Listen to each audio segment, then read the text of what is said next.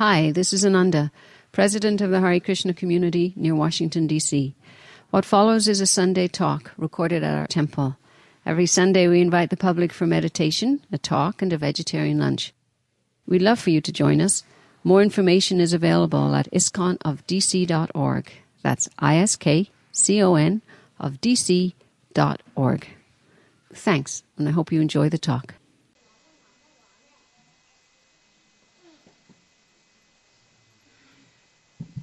So thank you so much for choosing to come today. I know that there are many other things you could have done besides come to the Hare Krishna temple, and yet you chose to come and spend a little time here, and that means a lot. So thank you for your association and presence. Very much appreciate. So as Ananda was talking about, we are going to reflect a little bit on the value, the Gita value of affection. And as I was preparing to talk with you about that topic, the story of Lord Brahma stealing the cows and the cowherd boys came to mind. Who knows that story? Yeah. Does anyone can tell it in a nutshell? Want to volunteer to tell that story briefly? Maybe one of the children know the story. Nope. No takers? They can tell this story. Well, just in a nutshell, Lord Brahma, for those of you who's never been here before, just so they may not be feeling, okay, so this may be a different sort of a story. Lord Brahma, in the Hare Krishna movement, we actually, the creator of the universe isn't the supreme being, as it might be in other religions, where you say the creator is synonymous as the supreme being. So Lord Brahma is for us the creator of the material universe. And when Krishna was on the planet as a little boy, he and his cowherd boyfriends used to go out in the forest with their little calves, little boys, little calves. And their mothers would stay at home. They would pack a lunch for them to go out. And on this one particular day, they were out and about in the forest. And they sat and had their lunch while the calves went wandering off. And all of a sudden, the cowherd boys noticed that they couldn't see the calves any longer. They had wandered way away as they were eating grass. They just kept walking.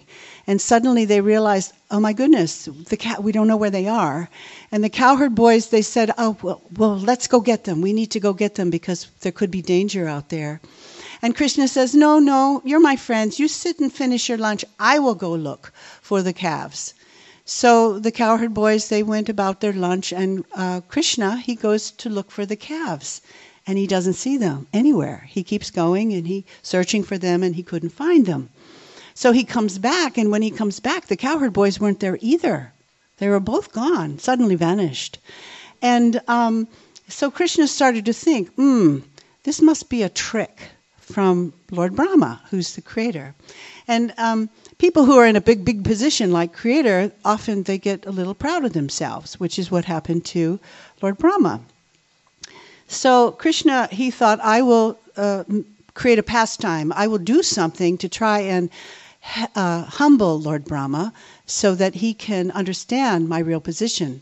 Now, from Lord Brahma's position, he was watching the children play, and he thought, I will use this opportunity to test how powerful this little boy Krishna is.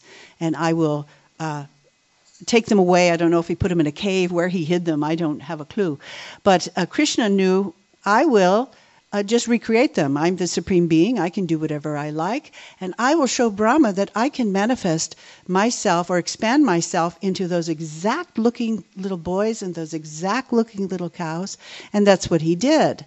Of course, nobody knew that's what he did. And when the evening came and the little boys and the cows needed to go home to their mothers, they went home, and their mothers and their mother cows, when they saw their calves, and when the mother of the children saw their little boys, they were overwhelmed with affection for them. The cows' udders became overflowing with milk, and they couldn't understand it. And this went on for an entire year. Again and again, their love kept growing and growing.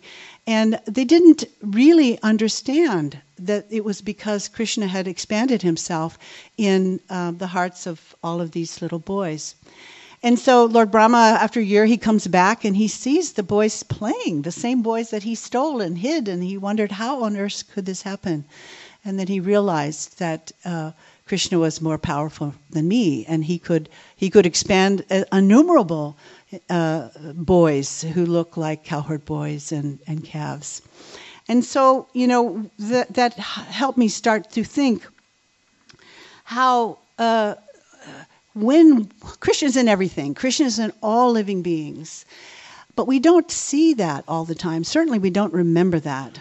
But a sign of a person who has realized himself, the soul within himself, realized Krishna not only within himself, but in the hearts of all others, is actually a completely realized soul. So we might not have that vision, but there are ways to get us there. And that's one reason why we have this Hare Krishna movement, so we can practice loving exchanges and learning how to develop pure love or affection. I looked up this word affection in the Merriam, the Webster's dictionary, and basically it boils affection as a feeling of care or fondness. It's not this, it's love, but it's also a feeling of care, caring about other people, caring about the earth. We care about our parents because we can see Krishna there. We care about our children because we see Krishna there. We care about the earth because we know Krishna is there. And we might even care about our bodies because we know it's not our body, it's Krishna has given it to us and he's there. It's a vehicle. So, as aspiring devotees, it's really a challenge. In fact, it's the main challenge. The main lesson for us is to learn how to enter into this Vrindavan atmosphere of being able to see Krishna in the heart of everyone and having affection for everyone because we see Krishna there. Mother Yamuna, she's no longer living with us, but she was one of Srila Prabhupada's first women disciples, and she left her memoirs in a very large 2-volume book. And in that book, she tells a story about how she realized that Vrindavan is actually within our hearts. And one day, Prabhupada and Yamuna and Shyam Sundar, and there were a couple others, Gurudas, her husband, they had left Vrindavan to go to Delhi, and they were going on an airport to go out of the country. And when they were sitting in the airport waiting for the airplane, there was a young girl with very short miniskirt in Delhi, with very high heels, clickety-clackety, coming, forward, and black stockings, and so Shyamasundar leaned over to Srila Prabhupada and said, "Well, we're no longer in Vrindavan, are we?" And Prabhupada looked at him and he said, "Oh, we are not in Vrindavan?" He was physically in Delhi, but he said, "Oh, this is not Vrindavan also?" And then Yamuna thought to herself and thought, yes, physically we're not in Vrindavan, but Prabhupada is seeing Vrindavan everywhere. And that was true also of Sri Chaitanya Mahaprabhu. At a certain point, every place was Vrindavan. He couldn't see anything separate because he saw Krishna in the heart of everyone, even that girl with the miniskirt and the high heel shoes and the black tights. So we may not be so elevated, but it's a really helpful exercise to keep coming back to that point of Krishna being present there in the hearts of all beings. So you all might be thinking I'm talking theory, and it's true. We're talking theory until we realize they're integrated this truth.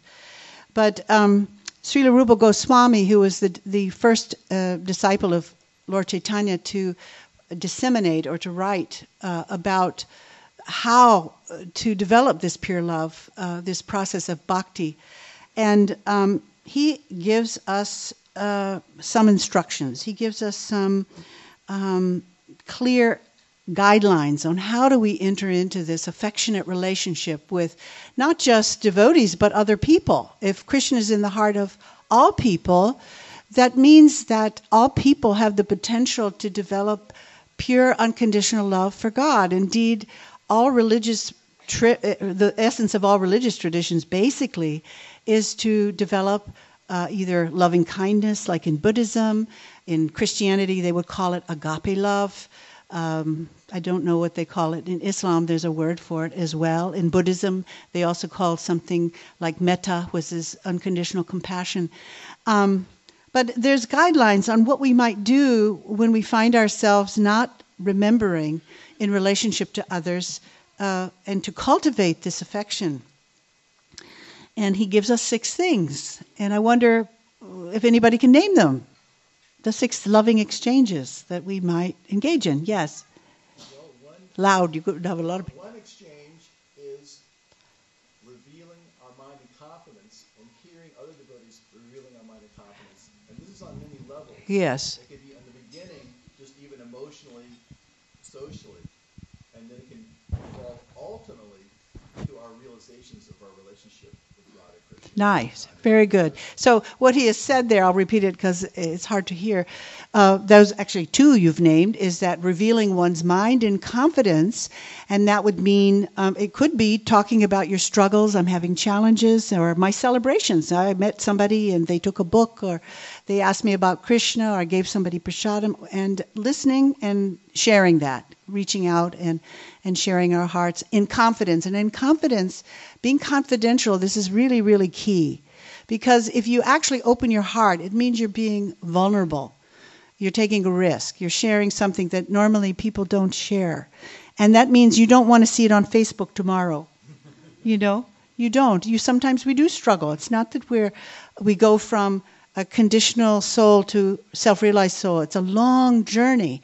And Prabhupada describes that it takes us 30 years at least to chant purely, without offense. And that's the criteria to be able to see Krishna all the time.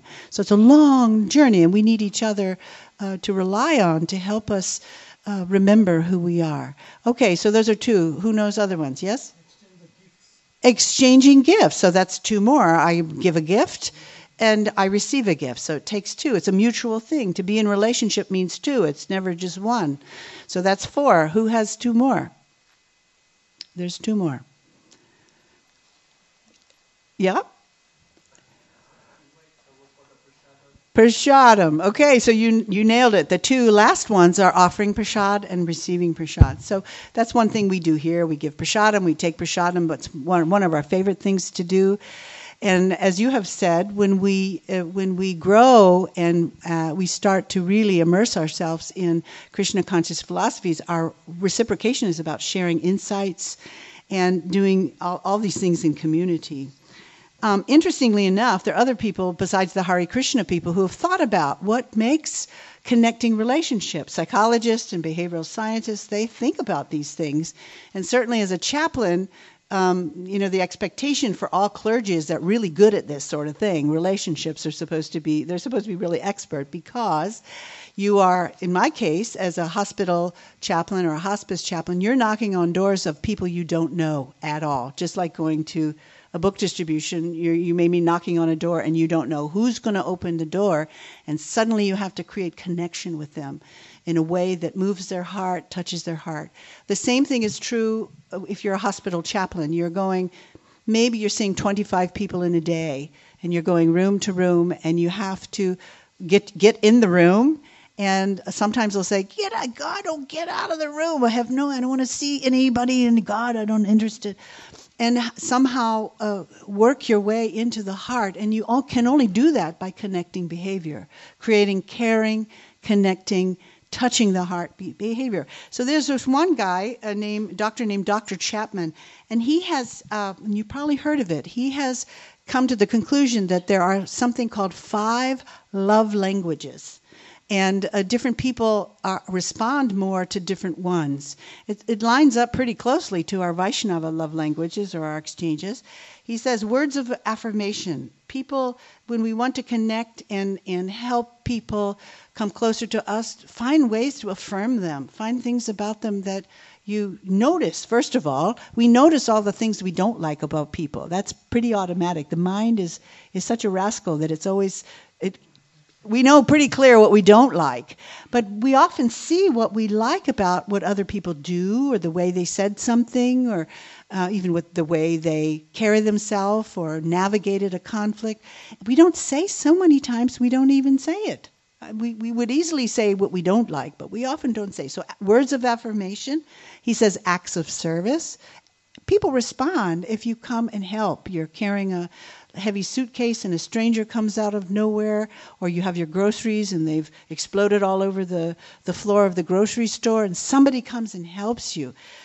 You're immediately feeling grateful, and your heart is open to that person. Receiving gifts, that's one of ours. Spending quality time, he says, is really important. What's quality time? That would be, who can define that? For us, what would be quality time for a devotee? Going out on Harinam, sharing that time, people who love to do that. What other things we do as devotees that are considered quality time? Speaking about Krishna, it's something you need to do because you want to remember, and you need to do it, and we all do it together, and it becomes much more tasty if we do this as a group. Japa time together, whatever. Reading together, taking prasadam together, which we'll do in a few minutes. Last one is physical touch.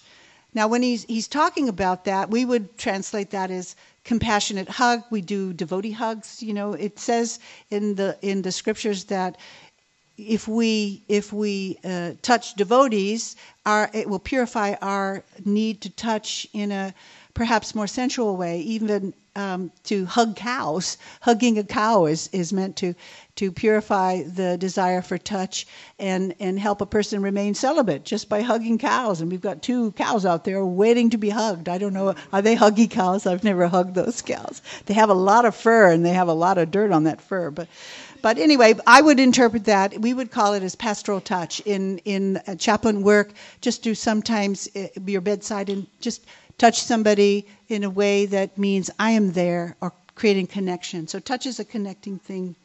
Another psychologist named William Glasser, he has a list of 7 connecting behaviors. And I tell my students they need to tattoo this on their arm because we forget these. It's so simple, but to forget supporting other people, encouraging them, listening to them, accepting them as they are, trusting them, and respecting them. And the last one is negotiating differences, which I find my chaplain students have the most difficulty with. How do I say my truth and not hurt your feelings? That's how well, why didn't you say something?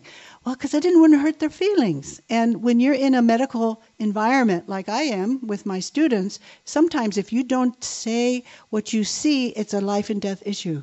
You've got somebody who, for example, in Los Angeles, the hospital I typically work out of is downtown East Los Angeles, and we have so many homeless people, and often they come because it's cold. It's a place to stay, and so if I can get myself in the hospital, I have a free bed and I have free food, and the staff know that, so they're trying to get them out. But sometimes they put people out on the street who aren't recovered, and they're not ready to go out.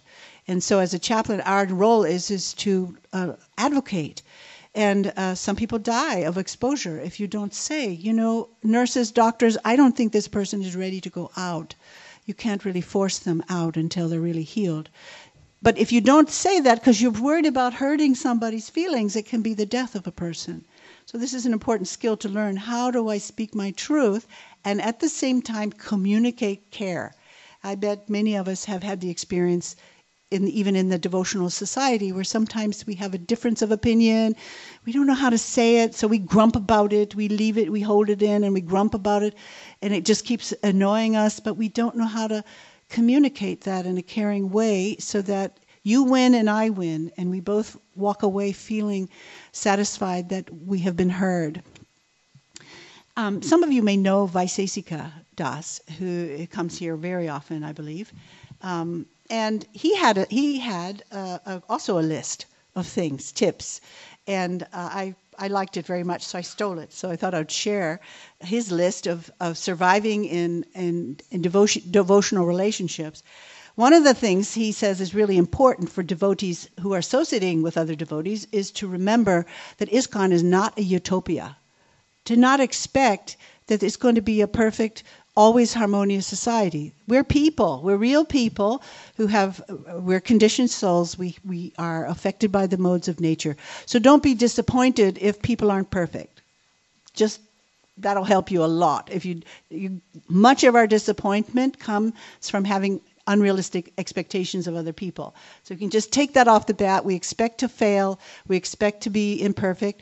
And people then are imperfect. You're going, I don't expect better. Prabhupada called that, shooting the rhinoceros. If you actually shoot a rhinoceros, people will think, that's a great job. If you don't, people didn't expect you to do it anyway, so nobody's disappointed.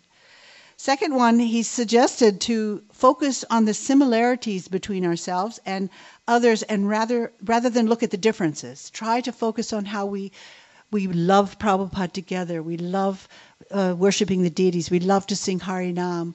We might love Rasgula together. We might like Khichdi or something we can share. But focus on the service that person is rendering. And even non-devotees who may not be aware that Krishna is in their heart Prabhupada says, are still devotees to some degree. So looking for ways, how they do service to Krishna unknowingly even. Maybe picking up trash that is harming Mother Earth. That would be a way to see that, they're doing service to Krishna. Third, when you are not in harmony with someone, step back before you start committing offenses. Just be aware, oops, my mind is saying all these horrible things. Don't say it. Step back and recover and wait. And then try to think of what good qualities, glorify them instead. Replace that negative thought with something that is positive, pretty much like the one before. Look for wonderful things that you see them doing. And number 4, he puts, go out of your way to take interest in people. This is an interesting thing because all of us know what it feels like to be cared for. When we go to a place, a job, a store, we know what it feels like when somebody's welcoming, they smile at us, they reach out, hello, how are you doing? But how often do we do it? We know what it feels like and we like it, but we may not be the ones reaching out. So he's suggesting in the devotee community to make a point, take a risk, reach out to others, and express some welcoming. 5, and this is a really interesting one. Imagine that everyone has a sign around their neck that says, "Make me feel special." That's a neat thought. And after he said that in his lecture, he asked everybody in the audience to turn to the person next to them and make them feel special. So I'm going to ask you to do that right now. Do something, anything that makes the person sitting next to you. How would you communicate to the next person sitting next to you that you're special? Go. That was a real task. So that was an interesting experience. Suddenly the atmosphere in the room changed. People loosened up. They were giggling a little bit. It kind of felt a little weird. This is really creepy. But I mean, there's a different energy that happened when people started to connect. Because we're social beings. The soul is social. And we, just like animals, in order to survive, animals live in groups. Every species has a group. And the greatest need that each of us have is the need for love and belonging. Every single behavioral science model will tell you. They may have many other changing parts, but one central part they all share is that the motivation, the thing that motivates human beings mostly is the need for love and belonging. And our fear of rejection is so great that we will go to great lengths, clothes we wear, things we say, hairdos, food we eat, the people we hang out, has so much to do with our fear of being rejected. We want to belong so very much. The last point I want to make, and then I'm going to open it up to some questions and some reflections. As I work in the field of death and dying, you could say I'm in the death trade. Some people call it that cynically, and wonder how on earth could you do the work that I do. because you're really dealing with some pretty depressing stuff. Often you're invited into the death and dying scenarios of people that you don't know. And suddenly they're crying on your shoulder and telling you their life story. And when you leave, you feel like you're part of the family. It's like when they invite you to the funeral and, and they're able to say things to you that they haven't told their wife or their children or any of that thing.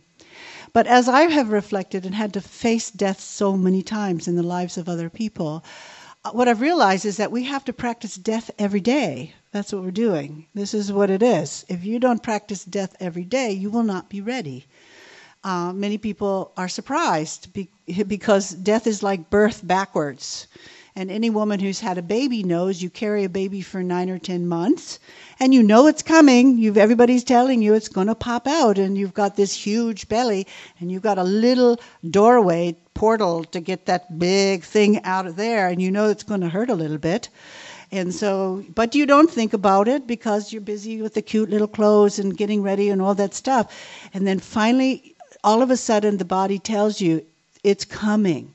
You know, you have water breaking, you've got these weird things going on, you can't stop it.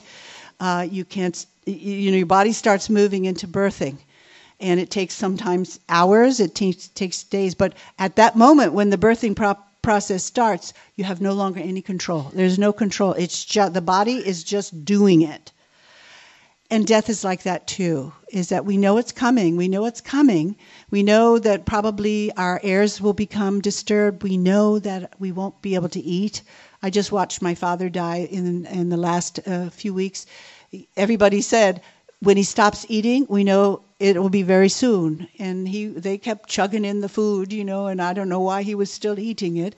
But all of a sudden he decided he refused food.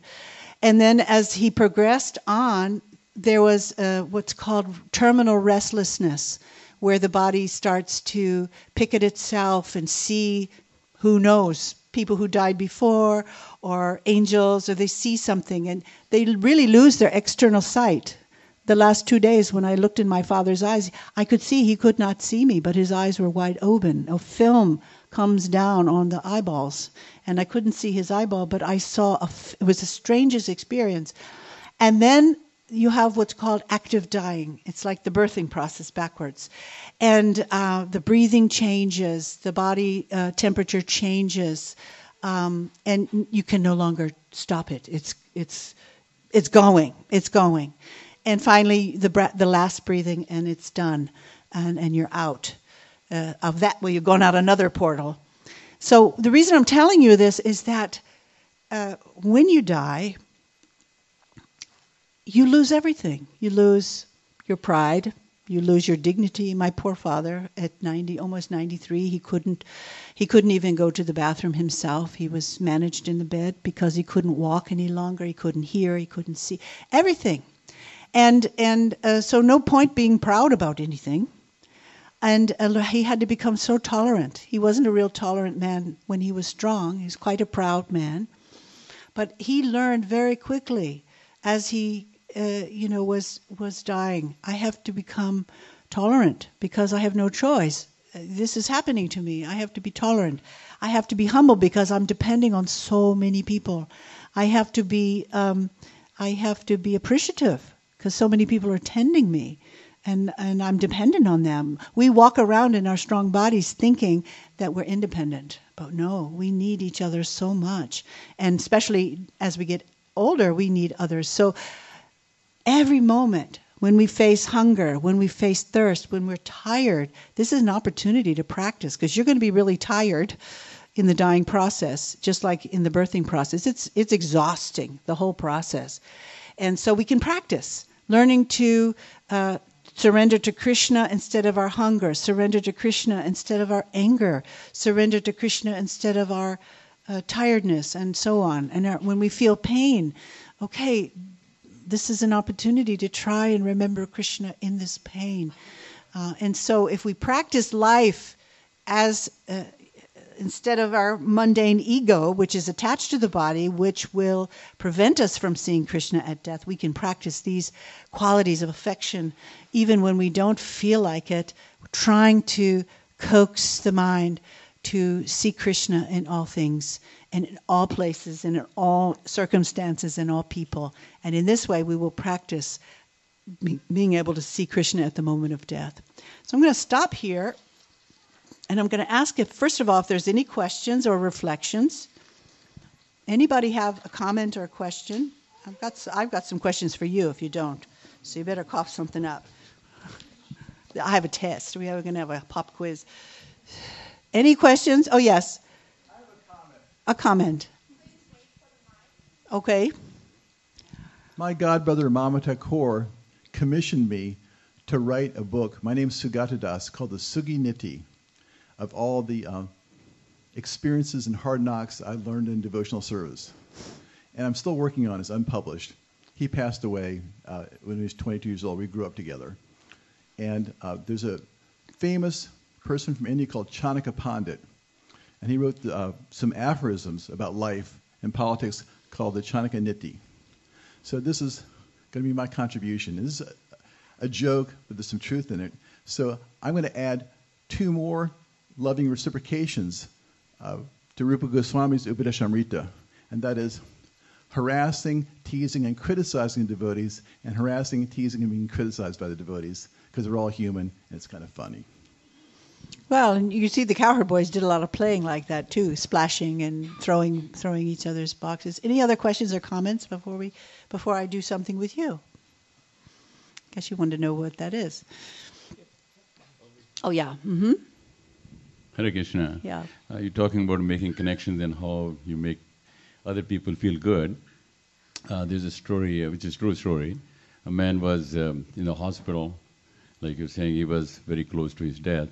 His son was in army, and he wanted to see him before he passes away, so he had already sent him that I'm in the hospital, very short time, if you can come on over. And it's, one evening, his son comes in uniform, and as soon as he comes in, he says, "Oh my God, thank you very much, my son. You came on over. Very short period of time."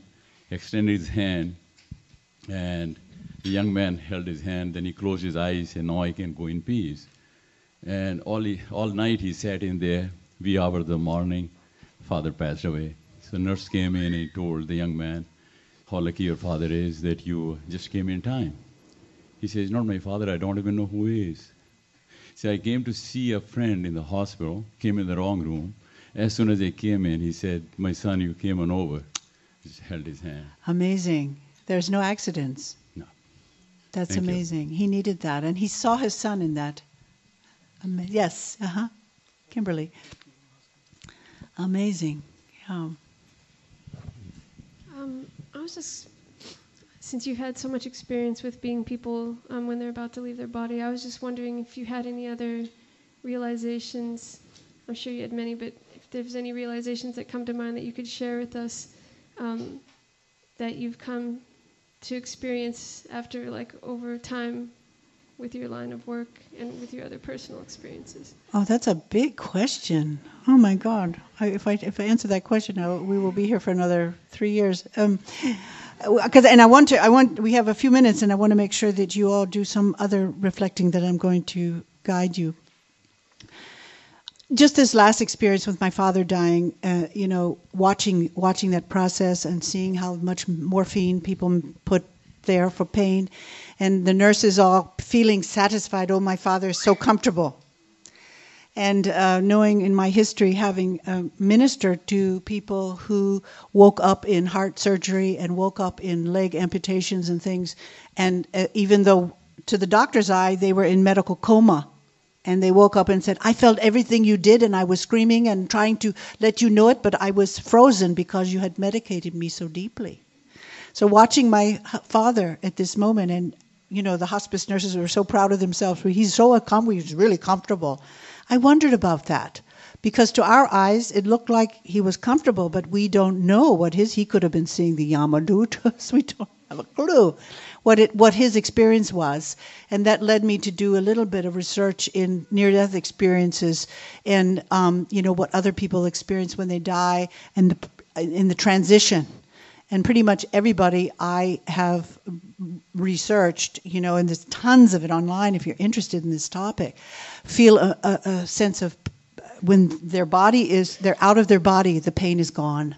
It's just gone, their experience. Now, there may be other people who have to immediately go to some place and experience a lot of pain on a subtle platform.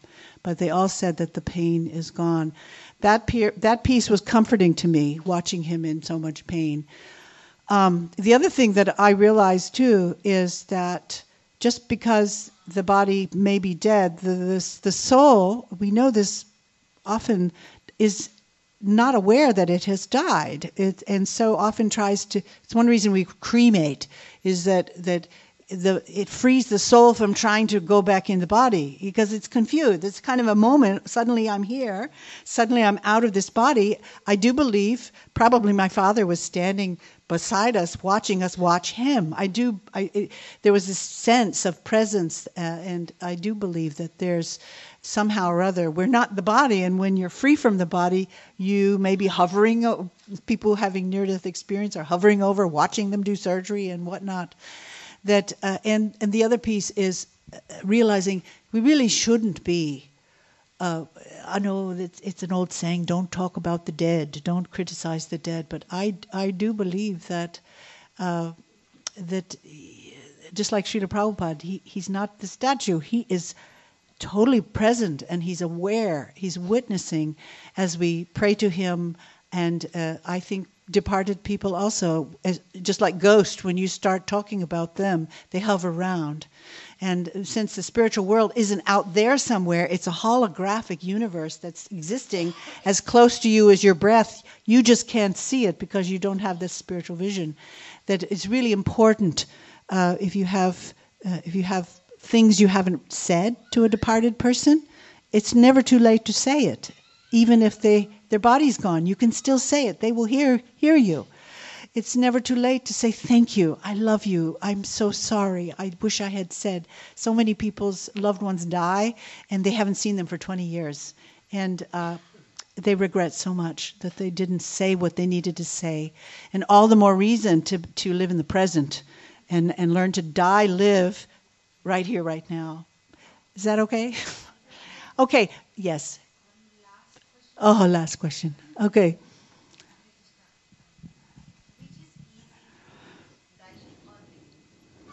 Oh, what do you think? It's tough. Yeah, I can't remember when I died last time, so it's a hard question. I think people do this different. I don't remember. Yeah. Okay, looks like we're not going to have questions for you. Yes. So I often wondered, at the time of death, say someone is chanting, right? Is the person able to hear, right? I mean, I heard the sense of hearing is the last one to go. Mm-hmm.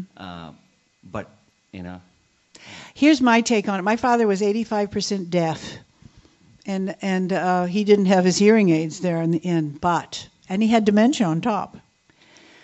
But there was some form of communication. We're not the body. We're not the mind either. We're not our intelligence. There's something perfect, pure, eternal about who we are essentially. And when those coverings come off, it doesn't matter. We're not communicating through the words. And everybody that I have heard talk about their near-death experiences, in the space beyond the material realm, you are not communicating the same way. It's just a thought, and you understand it. And past, present, and future is all smashed into present. There's no future and there's no past. You're in that space. So I would say, yes, you can hear, even if you are so unconscious. There's part of you that hears and everything. I would say yes. Yeah. Thank you for the class and what you said about that we should learn how to meet death every day echoes in parampara what Srila Prabhupada said about an intelligent person should always keep death in their front. Yeah, my sister thinks I'm obsessed with death. She's not a devotee, and I mean, she's no kidding. She really thinks I'm nuts, and how can you do this work? And it's so awful. I have to go to the morgue sometimes. I take my students, the first day of class, we go and watch 3 bodies get cremated in the county cremation. Who wants to do that? Sounds a depressing job. But in fact, the people who do this sort of work are the most funny, happy, light people. That's why I love these chaplain people. Are just absolutely, they see death every moment, and you can't do it if you don't face your death every moment too. And boy, does life look precious when you do. It's like, oh my God, I'm so glad that I'm talking to you right now. Yes, and I think we're running out of time, but this is kind of quick. As a devotee, you understand things that a lot of people maybe don't. So are you able to inject your Krishna consciousness maybe through sound mantra to people as they're dying? Yeah, I was able to chant for my father, but at the hospital. Yes, singing. I take my harp. I have a little harp, a therapy harp that I take around to people. And when words run out, sometimes you don't have words. You're so sad. But I will play. It may be even a hymn, a Christian hymn. I'm not able to, and it's not even our philosophy to proselytize. That's considered ethically inappropriate for a person who's suffering to now. They're vulnerable. They will, and you promise them all kinds of things in the name of Krishna or Allah or Buddha or whatever. Our philosophy is, don't talk of unconditional love. You show me what that feels like with your behavior. So the training is. And I get all theology students, whether they're Muslim students, Buddhists, I get Christian priests and priests-to-be, Methodist ministers. They've all gone, they have big heads full of theology. And then they have no idea how to go into it. They're scared to death to go in a room and say, hello, to talk to someone who's dying. They're really scared. And so the training is how do you become a loving, unconditionally loving, compassionate companion to someone in pain without feeling the need to teach them something. Just accompany them in their pain. And if you've ever had a deeply suffering moment, all this talking, and now I'm going to tell you a story from the Bhagavatam. It's just not the right thing you want to hear right now. You want someone just to be with you. Shut up. Just be with me. Yeah. Does that make sense? That's the preaching, is don't say anything. Show me what bhakti is by your behavior. But you can subtly stay inside. You can. I have a little Ganges water spray. You can do that. You can do that. Yeah, garlands. I take prasadam as a big one. For nurses and doctors, they love food. I have little gratitude snacks. I make these little balls of date balls, and they love it. They don't know what they're eating. Sure, and I've put... No, I have, but they do know. I was just in the Fredericksburg Mary Washington Hospital for 6 months. I have put all Prabhupada's books in their library to pass out. They have Bhagavad Gitas and Ishopanishads. And when I was in LA, because I have a network of chaplains who run spiritual care departments, I probably distributed 600 Bhagavad Gitas in hospitals. They take cases of them. In their spiritual care. And they have Bible, Quran, and now they have Bhagavad Gitas. There's a hospital Gita. I know we're running out of time, and here she comes. Okay, so I guess we have to stop. Thank you.